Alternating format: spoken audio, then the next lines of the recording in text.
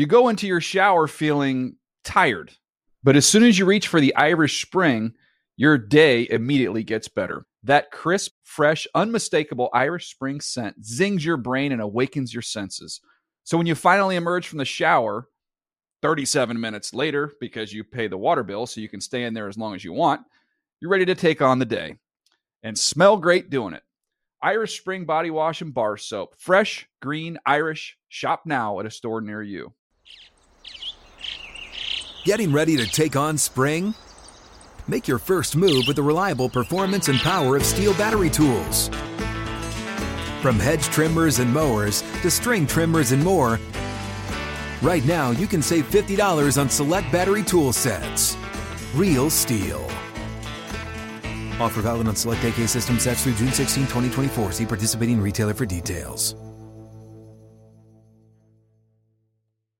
When you buy Kroger brand products, you feel like you're winning. That's because they offer proven quality at lower than low prices. In fact, we guarantee that you and your family will love how Kroger brand products taste, or you get your money back. So next time you're shopping for the family, look for delicious Kroger brand products, because they'll make you all feel like you're winning. Shop now, in-store, or online. Kroger, fresh for everyone. The Around the League podcast keeps sandwich shops in business. Welcome to another edition of the Around the League podcast. I'm Greg Rosenthal, sitting here for Dan Hansis. I'm alongside Chris Wesseling, Mark Sessler, and Kevin Patra. Very emphatic. What's Very happening? emphatic. Happy Friday, boss. The boss. I wanted to make sure I brought the same energy that Dan brings to the top of the show. That's a veteran move. You just sunk Wes's consistent opener, though. Oh, You did. that's all right. It's only meant for Dan. It would be weird if he said hi, Dan, to Mark. So you don't want to say hi to me? You didn't say what up, boys. Yeah. I'm just happy I didn't have to sit there silently like I normally do, because I know what up, boys is a rhetorical question that really should have no answer. There is no answer. You're saying you're more logical host than Dan. I would not say that, but let's stop with the chit-chat this time, because we've got a big NFL story that dropped a bomb on us in the newsroom just a couple hours ago. We thought we were going to have to stretch and make up some crazy segments for this show, but we don't have to because we've got big news. We're going to talk DeSean Jackson getting cut by the Eagles first, talk about some potential landing spots. We'll go into the news, and then we'll wrap up the show just with some winners and losers from this week. But let's start with DeSean Jackson. We didn't think it would happen this soon, did we? Why did the Eagles let go of DeSean Jackson, and why did it happen now, Chris Wesseling? Well, I think they realized nobody was giving anything in a trade once the rest of the 31 teams knew that they were going to release him anyway, so why give anything up? And then obviously, well, not obviously, but we can surmise that whatever personality clash he had with Chip Kelly or missing meetings, whatever was going on off the field, asking for more money, the Eagles decided wasn't worth what he was doing on the field. So that's why. I would say that the timing of coming out of the week we just were at the NFL annual meeting, where whoever's going to help finesse and grease a trade had every chance to talk with every possible person you could at length. Nothing came out of that, and like clockwork, he's gone, and for all the reasons that Wes just mentioned. Do we think the fact that an article was released today on NJ.com that basically detailed some of the off-field concerns the Eagles had about DeSean Jackson, including his inconsistent work ethic, bad attitude, missed some meetings, they referred to some possible connections with his friends and to gang members. Do we think it's a coincidence that this article comes out today and he gets released later that day? I don't think so. I think this is an inevitable thing that was going to happen. I don't think that do we think that it sped up the process, somebody reporting that he might have been a member of a gang or had gang affiliates? I don't think, though. I think Eagles had already made up their mind to release him. And I think what Chris said earlier, that they didn't find a trade partner and they had that might as well do it now. Why let it linger on into the offseason? It's disheartening to me that this ruse that professional sports teams have been perpetrating on the American public for hundreds of years. I mean, over a century. When we cut ties with a player, we have to pull the wool over the public's eyes and give them a reason why we're doing it. The same thing, the Panthers, a report leaks on the same day they released Steve Smith that says he was a distraction, despite over a decade of reports saying he was a team leader. These things it's disappointing to me that teams feel like they have to do this, and they don't have to. Just to release the guy, stand by why you released him, and if the fans can't deal with it, they're still going to turn out because you have an NFL team. What's more valuable than that? On the Jackson front, though, outside of some of the more detailed reports of the gang connection, and that was lower in the report. It was lower, but we've been writing about DeSean Jackson for weeks. And the narrative that he's not a great fit for Chip Kelly's team-building operation is not an alien thought to us. We've known this for ages, and I think that's, along with his salary, something that made him a tough sell for a big chunk of teams that might be interested.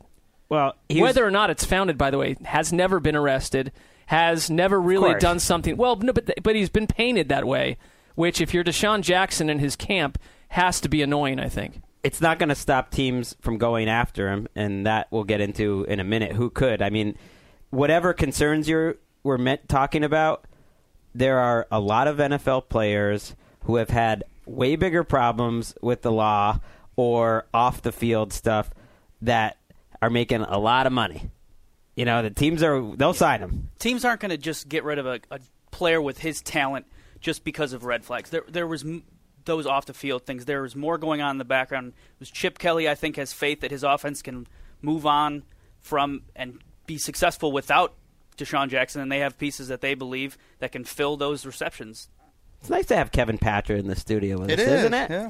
It's such a woolly, manly beard here, too. I mean, it just adds a level of Somebody gravitas. has to, Greg. Somebody has to. He's brought the lavender shirt to the mix. Is that lavender, a purplish? Yeah. I'm not We're great in with LA. colors, It's like the only city that's you can wear a purple shirt. That's an off-field concern right there, that shirt. Yeah.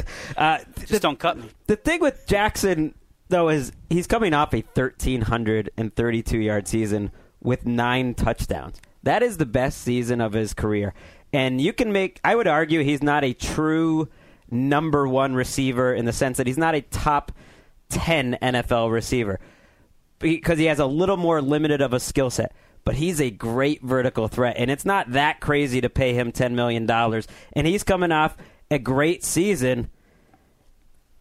So what's going on? He's uniquely talented. They have tons of cap room. That's not the issue. And the production is not the issue. So there is something going on here. Right.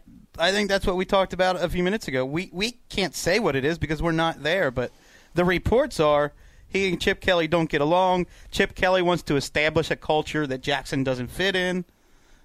And, I think Chip Kelly's the kind of guy that believes in his offense, not the players. And it's not just Chip Kelly sitting in a room by himself pulling a trigger. This is Howie Roseman. This is the owner. They gave this guy a fat contract, and there's the report out there that he came back 2 years later and asked for more. And it's maybe a conversation the Eagles had in general because, don't tell me that Chip Kelly didn't have players at Oregon that didn't have sketchy past or sketchy current lifestyles.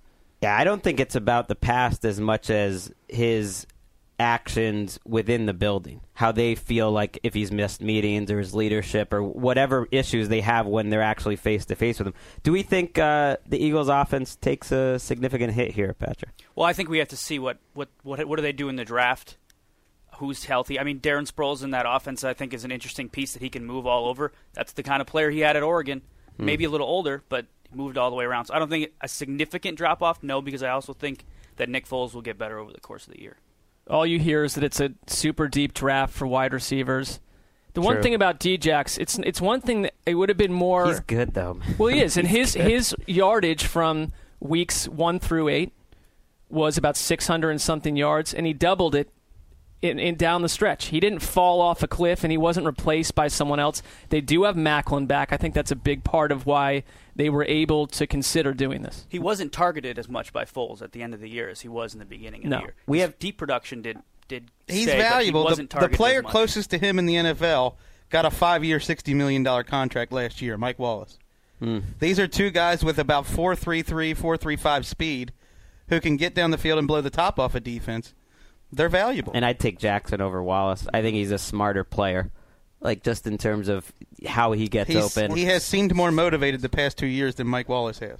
I wouldn't be shocked, honestly, with this thing that gets published in 2 hours, that by the time people are clicking into this tonight, he already is on a new team. Oh, no. So what would we do then? Well, Mark? we would probably all come back in here at midnight and refashion a show about Clay Harbor. What if I'll call in from that bar I'm in Chicago. we could just replace DeSean's name I in this? think one of us is going to nail his landing spot, and so that'll make one of us look very smart. I do worry about the Eagles that we're just assuming Chip Kelly can solve everything. Jeremy Maclin and Riley Cooper, not a really exciting starting wide receiver duo. But let's talk about where Jackson could land, like you mentioned. And let's bring back one of our favorite games that was such a big hit. Go get my sandwich. You know what's next, it's implied. Let's pick landing spots. And if any one of us in the room gets the right team, the other 3 gentlemen in the room have to go get them a delicious high-octane sandwich. Am I going to have to fly in to get you that sandwich? We'll have to. That's a good. I better just win, Go right? get me my DeSean Jackson high-octane elaborate sandwich, Kevin Patrick. We might have to wait for the time when Patrick comes back in to cash in. If you win, or either way, you're going to have to. When you come back to LA, you'll have to get us some sandwiches. Goldman, Zach, the gold standard is behind the glass. You could jump in on this if you want, but you have to have the 5th draft pick and give us the sandwich. So you take that challenge? I mean, I already know one of these picks, and it's my pick, but I'll hop in. Nobody else has taken the Titans yet. I'm just impressed if you can. If you know 5 NFL teams, you're going to have to do some Googling. Here we go. Wow, that was a backhanded compliment. Let's start with Wesley. I'm going with the team that was in the original DeSean Jackson report as already having made inquiries. DeSean Jackson went to college at Cal, which just happens to be very close to the San Francisco 49ers. Jim Harbaugh said this week, I'm looking for a third guy who can get open and make plays, a guy who can attack all areas of the field, a playmaker. That's what we're looking for. DeSean Jackson's that guy. It's perfect for that offense. They need a speed guy. They said publicly, Trent Baalke, that they weren't interested in trading for DeSean Jackson. I like how Trent Baalke went about his denial. He said, as of this moment. Right. Those reports are false. Well, they weren't interested in trading for him. Right. Ian Rappaport reported that, and no team was. That's obvious. That's why they got cut. But this changes things. Now that he's free, man, he makes a lot of sense. And they have salary cap issues, but you can arrange his contract now to fit that. And they don't have to get an extension done with Kaepernick. They can pay him less than $1 million this year and do it next year. Sessler. I like that. I'm going to go Kansas City Chiefs. 2 reasons. Well, one, I think their interest is legitimate. We heard even before we came up here into Studio 66 that there is some feelers coming from the Kansas City area. But big piece for me, because that's an organization that doesn't go out of its way to sign total head cases. And I think that Reed, though, already can go to his owner and that front office and say, I can vouch for this guy. I've worked with him, and he has. And that takes a big chunk of the risk away. It also fits a big need on that offense. It would give the Chiefs something they did not have on any level last season. Like you guys say, is a unique playmaker. They can go to that in the draft, but they can go somewhere else in the draft if they do get this. They don't have a ton of space, but they, like you said, the good teams find a way to get this done. Kansas City. Andy Reid was thanked by D-Jax in his statement. His name was spelled incorrectly. They can get over that. I guarantee D-Jax didn't type that thing out. It's not his fault. I like that he's also a good Donnie Avery. Right. You could tell that Andy Reid was trying to get a poor man's DeSean Jackson last year. Replacing Donnie Avery with DeSean Jackson is like replacing Sessler's goatee with Patra's beard. I mean, it is a major step up. I put no effort. This is just because lazy. This isn't. I'm not trying to make a major statement with my goatee. I thought that was letting your beatnik flag fly. A little bit of that too. I like it because Sessler, is you can't compare a goatee to a all-out woodsman's beard. Exactly. They're different. You're trying to do something different with That's your face. why your goatee may or may not make the roster this year. But Patra, give him some money, long-term contract. I like that. Okay. Your beatnik goatee is Donnie Avery? I'll be Jackson. I'll be DeSean all day. Absurd. Well, you are going on vacation next week, and so I think it's in preparation for just letting it go. All right. Reed did say at the owners' meetings he has nothing but good things to say about DeSean Jackson. He drafted him. He had a great relationship with him. That he's experienced life things. So it makes all the sense in the world. If I'm going to lose a sandwich, I have a feeling it's to Mark. But Patra, you can still try. Yeah. Oh, I'll try. All right. I'm going to give him Chesty. I'm going to give him to the New York Jets. I think it makes sense. Woody Johnson's already on the record saying they wanted him. They didn't want to trade for him, but they were extremely interested. Whenever your owner is willing to, in my world, tamper. He was still part of the Eagles at the time he said that. There's certainly interest Shadowy there. league figure. They have the money. They certainly have a need next to Decker. That would be a good fit there, I think. He has familiarity with Vic is already on the roster. Maybe he's not the starter yet, but he has familiarity there. He has familiarity with Mornweg. So, I mean, I think it makes a lot of sense. They can afford to do it. One big issue. All right. The glacial John Itzik is currently in central Iowa at a 10-day raw foods retreat. No, doesn't even know that free agency is still intact. Rex waking him up right now. Rex is running to his door. John Itzik calls DeSean Jackson's agent 24 hours after he has signed with another team. Big issue. Not big enough. Not when the owner's on record saying he wants it. We're due for a Woody Johnson fingerprints move. I mean, these moves tend to happen every couple years in New York when they need a big splash. Brett Favre, yeah, I'm sure that was Eric Mangini's idea. Really wanted to bring that into the mix. Tim Tebow, hey, what the heck? He makes all the sense in the world. I like it, Patrick. Not bad. I'm going with the Raiders, another Bay Area team, and the biggest reason why is that they are the team most likely to give DeSean Jackson that number one wide receiver money that DeSean Jackson wants. The same sort of contract he got from the Eagles, the Raiders could go get him. It always comes down to money with you. It's a big factor in the NFL free agency, yes. Said it didn't matter. Taylor didn't matter. You're such a cynic. Well, I mean, I threw this out there that Jackson actually might be a little too young for Reggie McKenzie. He wants more 32, 33-year-old. Jason Avant might be more his style. But it would be a great fit, right? Why not? I think you've correctly foreseen a time when McKenzie signs D-Jax to play with Oakland in 2019. I love the idea of DeSean Jackson running a go route 70 yards downfield and Matt Schaub dumping off to Marcel Reese. Yeah. That is so realistic. That is a problem, but I love my pick. And we're going to give the gold standard the scraps. You got to pick another team. You got to pick it now. I read the tea leaves. Okay. He's going to the Seattle Seahawks. Wow. I see Pete Carroll as a proselytizing, healing figure. He wants this guy. I like it. He sees... That sounds like a Sessler. Oh, yeah, I'll throw that one in. That sounds good to me. It just feels right to me, guys.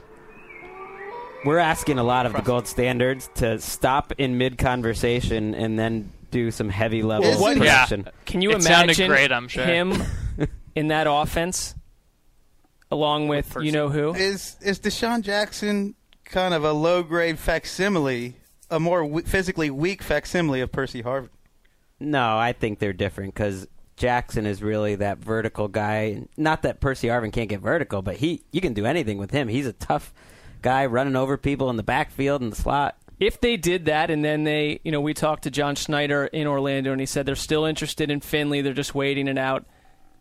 That offense completely different from what we saw. Just give him the Lombardi Trophy. I'm telling you. Don't even play the season. Interesting gold standard. The Seahawks have been tied in some shaky-looking national reports, tying them to DeSean Jackson, so it's not that crazy. They don't have a ton of cap room, but Pete Carroll did try to recruit DeSean Jackson to USC. The Seahawks and 49ers are kind of like 10-year-old girls. If one gets a pony, the other one needs one too. In this case, there's only one pony. Right.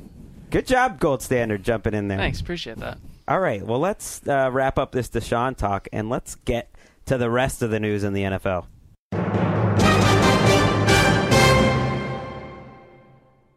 All right, let's start with Maurice Jones-Drew. We thought this would be leading off the show, joining the Oakland Raiders on a 3-year contract. Good move or not, Chris Wesseling? I like him as a bounce-back candidate. You know, reading about him, he looks slimmer this year. I don't know. I want to see him slimmer this year. Come on. I want to see him on a contender. I don't want to see him on a rebuilding team. To me, that doesn't make any sense. I agree. I had a weird feeling that he was going to end up with someone like San Francisco or some team where they could use him in the right role, and he would have been an interesting addition. The Raiders' backfield with MJD and McFadden, you got Reese in there. I like Reese probably more than any of them, frankly. It's a strange move, and it completely backs Greg's concept that we're going to sign players just a tad after they have done their damage. Surprising that he would move to another team that really he didn't go to a contender. I thought that maybe he would sign with somebody like the Steelers, where he might not have as big of a role, but they can go and be in the playoffs next year. I mean, he didn't make much money, a ton of money on this deal as it is. So I'm kind of surprised that he went to another team where he's not going to win again. Probably the best deal he was offered, though. What does it probably come down to? Well, in the best chance to actually become a starter, if you want to factor in McFadden's lack of durability, and if you go to Pittsburgh, you're not taking anything away from Le'Veon Bell. So maybe that was part of his decision making. Who gets more carries next season, McFadden or Jones-Drew? I think Jones-Drew does. I think he's a better runner right now. I think Jones-Drew just because of McFadden's inability to stay healthy. I'll go Reese. Nice. Nice. This is tough for Wesseling because he's been irrationally backing Darren McFadden for many years, and oddly is jumping on the Jones-Drew bandwagon this year. Neither of those moves are irrational. When Wesseling is bringing out he's in the greatest shape of his life as wait, hold on. I never said that. He said slim. I said slim down. I didn't say the greatest shape of his life. No, I don't think his legs are in the greatest shape of his life. Jones-Drew was not a good runner last year, especially in the open field. Usually when you're that old, you don't bounce back. He didn't have a good offensive line either, it doesn't make much sense. They have a brilliant backfield in 2009. Yes, they do. It did work, though, when they signed the Jacksonville to Oakland backfield move. Worked very well for them. Next year, last year they had Rashad Jennings. This year, Jones-Drew. Next year, Jordan Todman. Yeah. Little Jordan Todman joke for you. Mid-season Toby Gerhart trade. Crickets. All right, let's talk about Mark Sanchez, Chris Wesseling's third favorite player in the league behind McFadden and Jones-Drew. Philadelphia signed him as a backup. Championship move or not? I argued in the newsroom we shouldn't even bring up Mark Sanchez because he doesn't matter in the NFL anymore. Yeah. So we should just move on is what you're saying? That's lame. I'm just saying. We talked about Ryan Fitzpatrick. We talked about lots of backup quarterbacks. He's a backup quarterback. He's not good enough to start for anyone, so that's why he's with the Eagles. It's interesting that he would sign there where he clearly, Foles doesn't. I don't see him getting hurt next year. I don't see Sanchez ever. Well, you don't know that. Getting better than him. Oh, it's not like he plays the way like Vic would play. Okay. Where I could, sense that he would get hurt every 5 minutes. Mark assumes every player is going to get hurt. It's a part of the game, is it not? It is a contact sport. I think it's interesting for Sanchez that he would go there where he's clearly going to be back up for sign just 1 year. Clearly I feel like he thinks he wants to do kind of what Foles did and learn quickly under Chip Kelly. Maybe he gets better. I don't see that offense as a great fit for him. I don't know where he was going to go and legitimately be a starter outside of one or two teams. The Raiders went off the board with Schaub. Cleveland needs a starter, but I think they would prefer Hoyer over Sanchez. This, to me, is the parallel of Chip Kelly saying, I'm going to bring in a coach who is about as vanilla and off the radar and potentially not going to be a head coach again in Pat Shurmur and re-engineer his entire career. This is good for Sanchez to go get some good coaching. I'm not sure Morningweg's a good coach, but he's had so many different coordinators, so many different systems. Let's go tuck him away. I agree with Wes. He's not a factor in the National Football League this year, barring injury, and we don't need to talk about him again until next year when he's going to be on the free agent market again. He's a backup on a division favorite team. The odds are in favor that Mark Sanchez will start a very meaningful game this year, But he is right? the perfect kind of player that we forget, not necessarily you or you, but in this time of year, that this was a disastrous quarterback when he played last. He is not the guy, unless you're going to have him hand the ball off in 2009 400 times. This guy is not a guy you can trust. My unwillingness to talk about Mark Sanchez isn't because I don't think he will get into a game and play meaningful minutes. It's a complete reaction to all of the media jumping on board the Mark Sanchez circus that every time he sneezed, we had to report it. Yeah. This is my reaction to that. But I agree. It's smart. It's smart by him to sign with the Eagles. Where else can he go? And if he gets 5 starts, rebuild his value. Where better than Philly? No. Right. I think he has a great career in front of him as a very good backup that is sort of comfortable in that role and helpful to the other starter, and you'd be good at that. He's a smart guy. Although you listened to his press conference, he kind of made it sound like he saw Philadelphia as an opportunity. And it's not the most established quarterback in the world. It's not. Yeah, he did say that he wanted to start, but he also said, he's talked to Foles. They have the same agent, and he's not. He knows coming in that he's a clear backup. That there is not going to be competition. That he's only going to play if Foles gets hurt.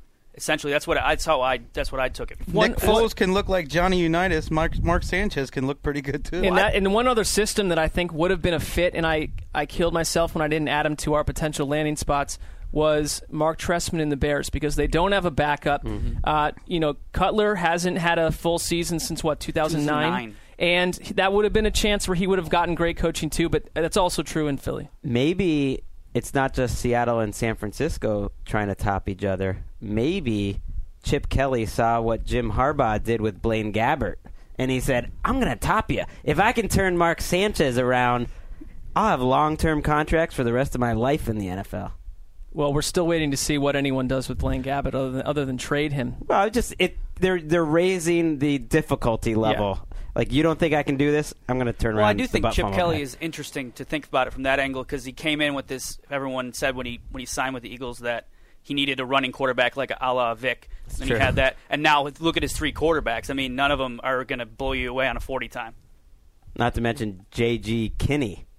Also on the roster. You're right. It's a very slow group of It's relatively passers. slow. Sanchez is the most athletic of the 3 of them, so that's not a good sign. All Pac-12 guys, too, interestingly enough. Speaking of unathletic guys, Vince Wilfork signed a new contract with the Patriots, did not get released in the end. It amounts to a 1-year, $8 million contract, but it's signed as a 3-year deal.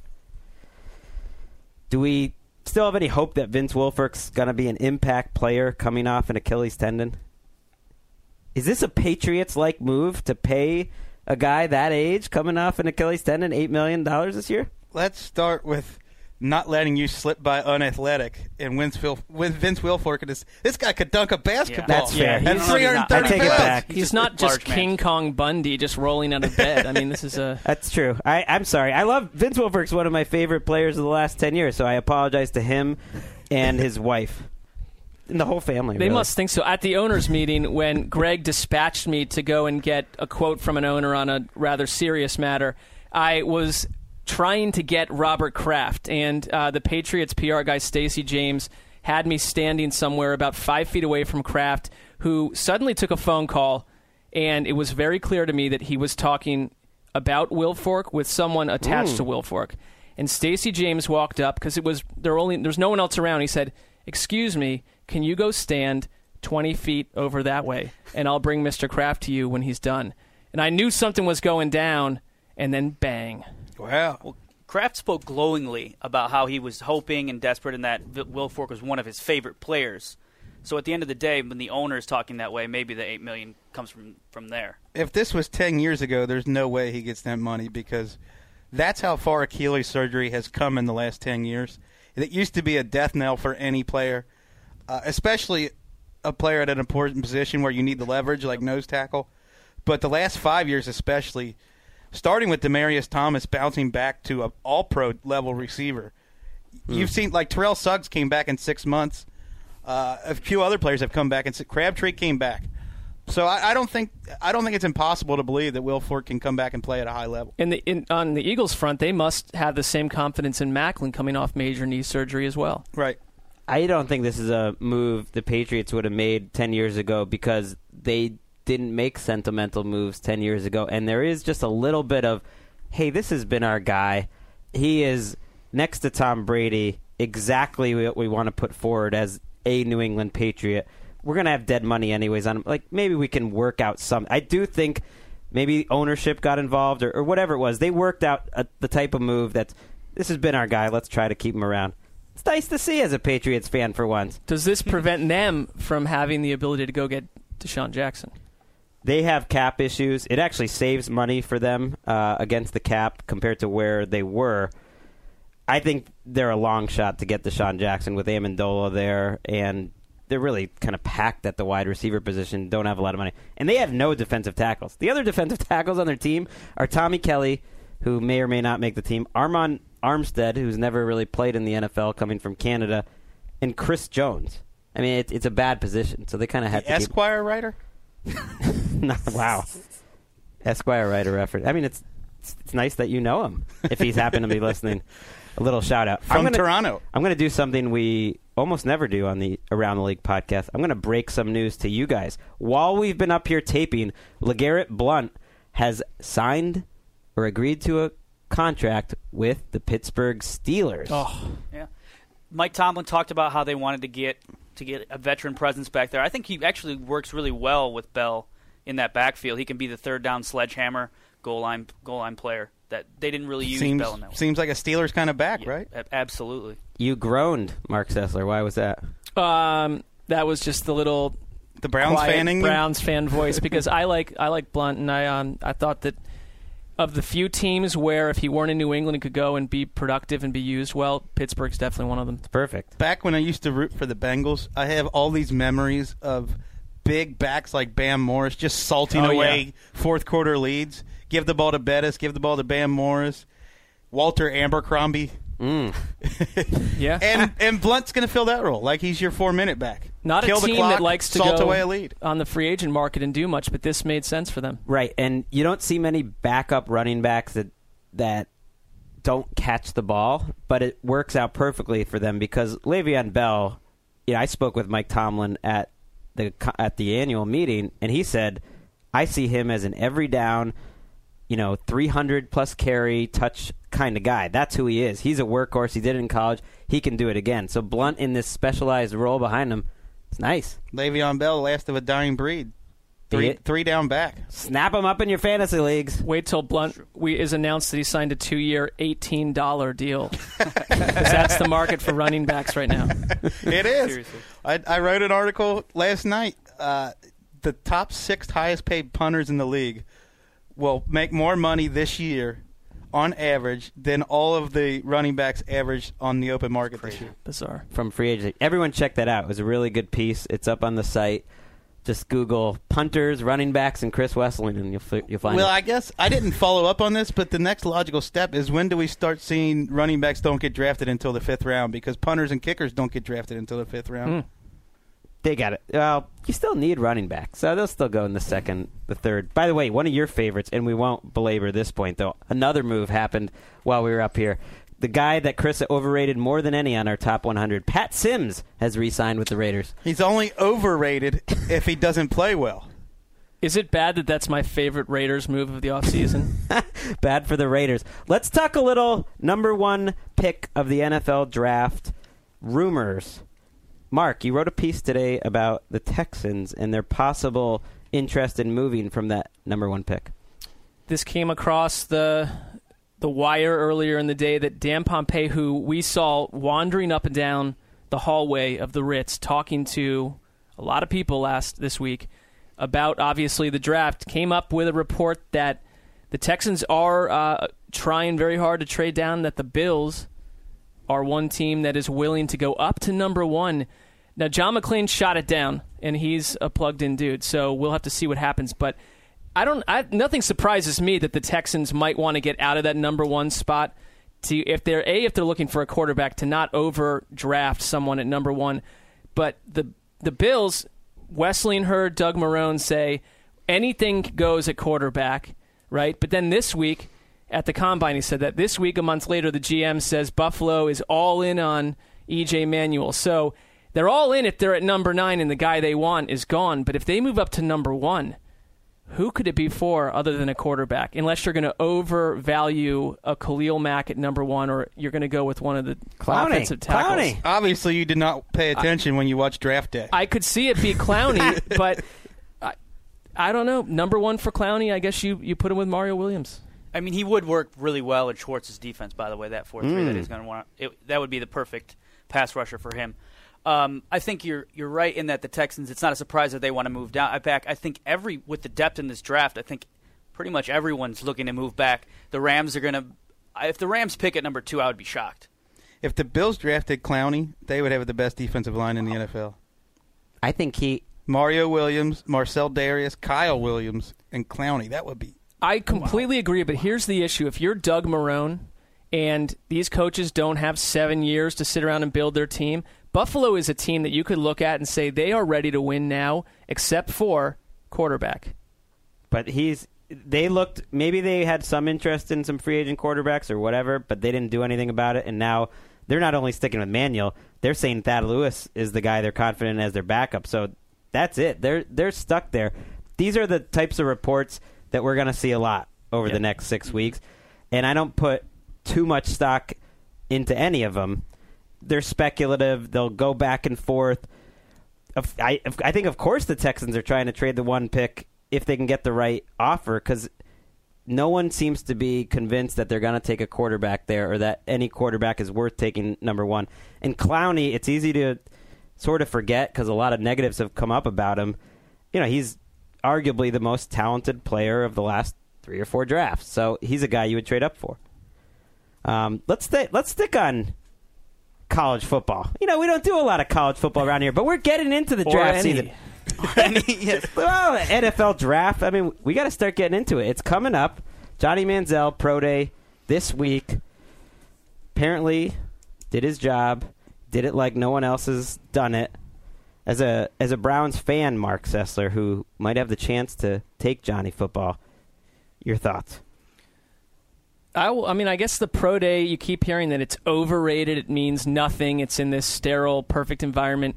But I found it a little bizarre that everyone, even some of our own analysts on the network, admitted that they're just like a Johnny Manziel fanboy at this time after what they saw at the Pro Day, which I guess what happened to looking at the game tape that other people say is so damning that there's no way you can take him number 1. I haven't watched that tape, so I can't really comment. I think something like the Browns getting questioned for why they didn't send somebody there, even though they said they weren't going and already said that they would have a private workout with the quarterback. Why does it matter whether they send somebody or not? I agree with Mark on the sense that we're told that these don't matter that much, and then the same people who've been saying that freak out when a Teddy Bridgewater doesn't do well. Right. Or go the opposite way when Johnny Football does really well. The thing I took most away from yesterday, because it was interesting that he did it in pads and helmets, but not that. It's the way he kind of presented himself. Like he gathered all the media around him before, and whoever was there, and gave a little speech. And he had a mixtape. And then after the way he was kind of like he was very self-confident, but not like boastful after with the media. So I think those aspects of it are interesting, whereas because he gets so much attention off the field, so I think that was important for him, whereas the stuff that he actually threw the ball, I don't think that matters as much as his tape does.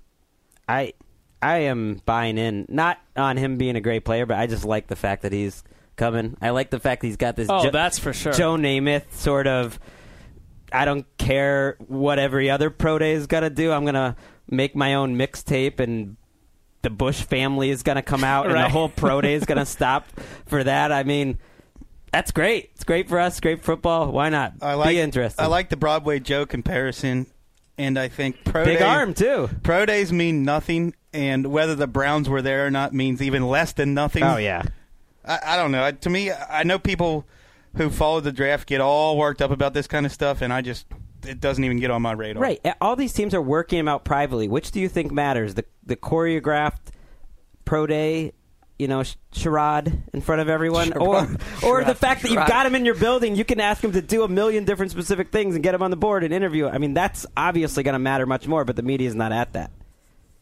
I'm excited for the Johnny Football NFL era. Yeah, well, and I think Greg said it well. I mean, it's like no matter what or where he goes in the draft, it is going to be one of the more fascinating players to, right when week one's over and that game rewind, all 22 hits on Tuesday, I want to watch him and sit back and see what he looks like. I don't have an ounce of free time to go back and watch his game versus Louisiana Tech from September 2012. Don't care. As a devotee of the it factor, I'm waiting on Johnny Manziel. Yes. I believe in the it factor. Right. I got tired of the Tim Tebow coverage very quickly. Not tired of Johnny Football. Yeah. I like that. All right, let's wrap it up with a quick segment on our winners and losers of the week. And if you guys like this, you can tweet at us and let us know. And maybe we'll do it every Friday, or maybe we'll do it some Fridays when we have the time. Basically, we're looking back at the week, and each one of us gives a winner or a loser or both from the last 7 days. Kevin Patrick, let's start with you. I'm gonna start it with a both. That way we can. Okay.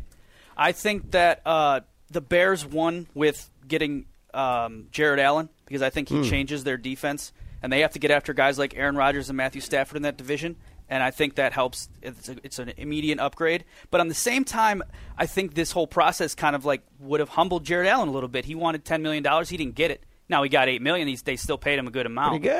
Pretty good, but not what he was wanted. And I think in the way these stars think of themselves, I think that he had to. He went through the ringer a little bit. So he would be a loser. He would be the loser. The Bears are a winner in this situation, only because he didn't get what he set out to get when free agency started, or whether he got what he thought he was worth, which means more. So I think that he's a loser. I think he got lucky to get that much, and he landed on a good team. Right, that would make him a loser, though. But if he was lucky to get that much, when he valued himself so much higher, he came down lower on the I'm just happy his agent isn't going to send any more angry emails to Chris and I. Well, we don't know that. We got a win-win-win. If he is the loser and he's cemented as he's very upset about. I don't feel like I'm out of the woods yet. No, That's I think true. Wes Actually, is, Patrick basically just called the agent a loser. We also don't know what other clients this agent has, and Wes is bound to insult one of them as well before this whole thing wraps. Mark, who's your choice?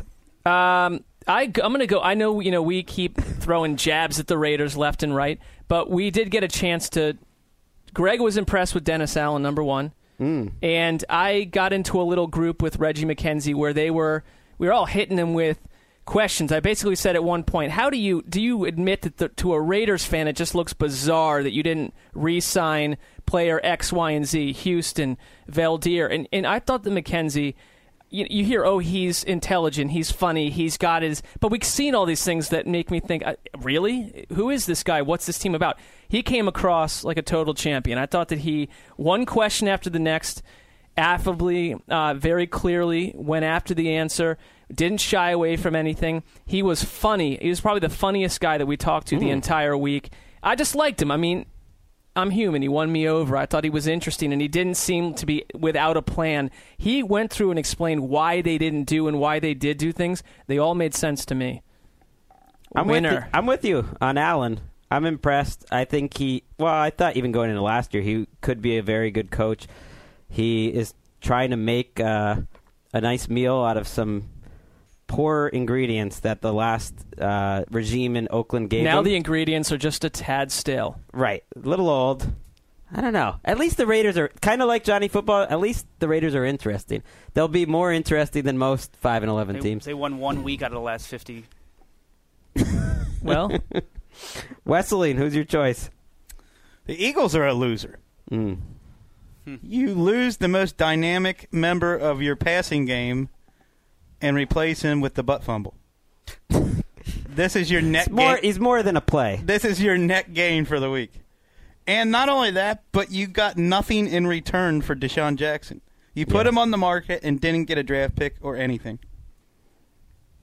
I feel like Brandon Moore really gets out easy with the whole butt fumble thing. How come people don't remember him?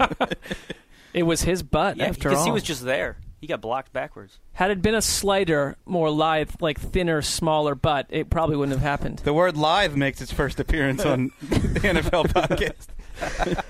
My winner for the week, and this conversation only makes this more true, is the Around the League podcast is the winner. I mean, we had Patra here in the studio. That's nice. I make things win. That's what I do. We had a great time in Orlando. Mark and I not only went jogging together, but we saw Anderson Cooper on that jog. I don't know why. Seems about right. Well, and we were a bit off course. Wouldn't that be the perfect montage thing where like they're running slow motion together and then they just look over and there's Anderson Cooper? We were That's asking if we were off course. The montage. And just as we were pondering, have we gone off path? Should we find it? Anderson Cooper, hands in pockets, nice Florida sunset stroll, gives us a wave. How you doing, starting fellas? to sound like the dream sequence in Happy Gilmore where like the midget on a unicycle comes by with two pitchers of beer. It was very surreal.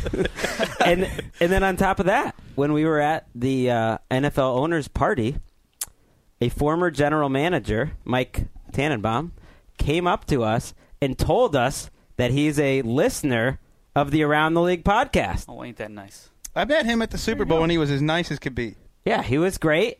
A former Tulane grad like myself, he went to the law school, the tough part, and I was undergrad. So you're saying he was the smart one? I'm just saying he's listening to them. If we're getting people that are in the room with the NFL owners and former general managers, they're starting to listen to the podcast. He wasn't just. That's good. He wasn't just talking win because he brought up his phone, clicked podcast, and it was sitting right there as one of the two that he downloads each week. So while we're dropping names, I forgot to tell you guys that I am great Twitter friends with DeSean Jackson's mom. What? Yeah. Great. She started following me like 4 or 5 years ago, and there was once upon a time where she would wish me good morning like for a week straight. Aw. She seemed as nice as can be. Well, start delivering some news. Let's make something of this. I met DeSean Jackson's older brother last year when I interviewed him, and he used to play for the Chiefs. He went to like training camps with the Chiefs one year and was as nice as can be. DeSean Jackson's you have older no brother. excuse not to deliver a post about 45 minutes from now with a update to the landing spots piece that is just a hammer surefire report. Well, they have no idea who I am anymore, probably. Maybe DeSean Jackson's now mom we know does, you're biased. That's why the Eagles were losers this week. Yeah. Yep. They seem like a very nice family. They do. They seem very nice. Plus, the gold standard, spread his wings out. He made it obvious he knows 5 different NFL teams. He gave a great suggestion with the Seahawks, and he might be the winner of 4 delicious sandwiches in the next few weeks. Very kind of you. Thank you. I think that's it. We missed Dan, but he had a great week as well, the first couple shows of the week while we were in Orlando, and he will be back on Monday. Come back to us, Dan. We'll talk about all the news over the weekend, and we're doing a little Win Wes's Toaster on Monday. It got delayed. One show, but we had to have Dan here, and he will be back in his Wink Martindale role. So let's just get, I'm excited. You're excited, Gold Standard. A little nervous, a little excited. You got to deliver some good contestants this time. I have faith that you will. So for the Gold Standard, Kevin Patra coming at you, the Sizzler. What is your nickname anyways, Leslie? The Mailman. No one calls him the Mailman. I'm Greg Rosenthal. We'll see you next time.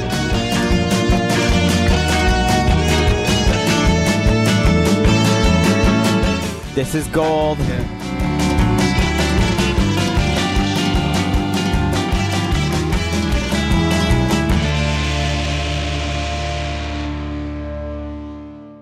You go into your shower feeling tired, but as soon as you reach for the Irish Spring, your day immediately gets better. That crisp, fresh, unmistakable Irish Spring scent zings your brain and awakens your senses. So when you finally emerge from the shower, 37 minutes later, because you pay the water bill so you can stay in there as long as you want, you're ready to take on the day. And smell great doing it. Irish Spring Body Wash and Bar Soap. Fresh, green, Irish. Shop now at a store near you. Live Nation presents Concert Week. Now through May 14th, get $25 tickets to over 5,000 shows. That's up to 75% off a summer full of your favorite artists like 21 Savage, Alanis Morissette, Cage the Elephant, Celeste Barber, Dierks Bentley, Fade, Hootie and the Blowfish, Janet Jackson, Kidz Bop Kids, Meghan Trainor, Bissell Pluma, Sarah McLachlan. Get tickets to more than 5,000 summer shows for just $25. Until now through May 14th.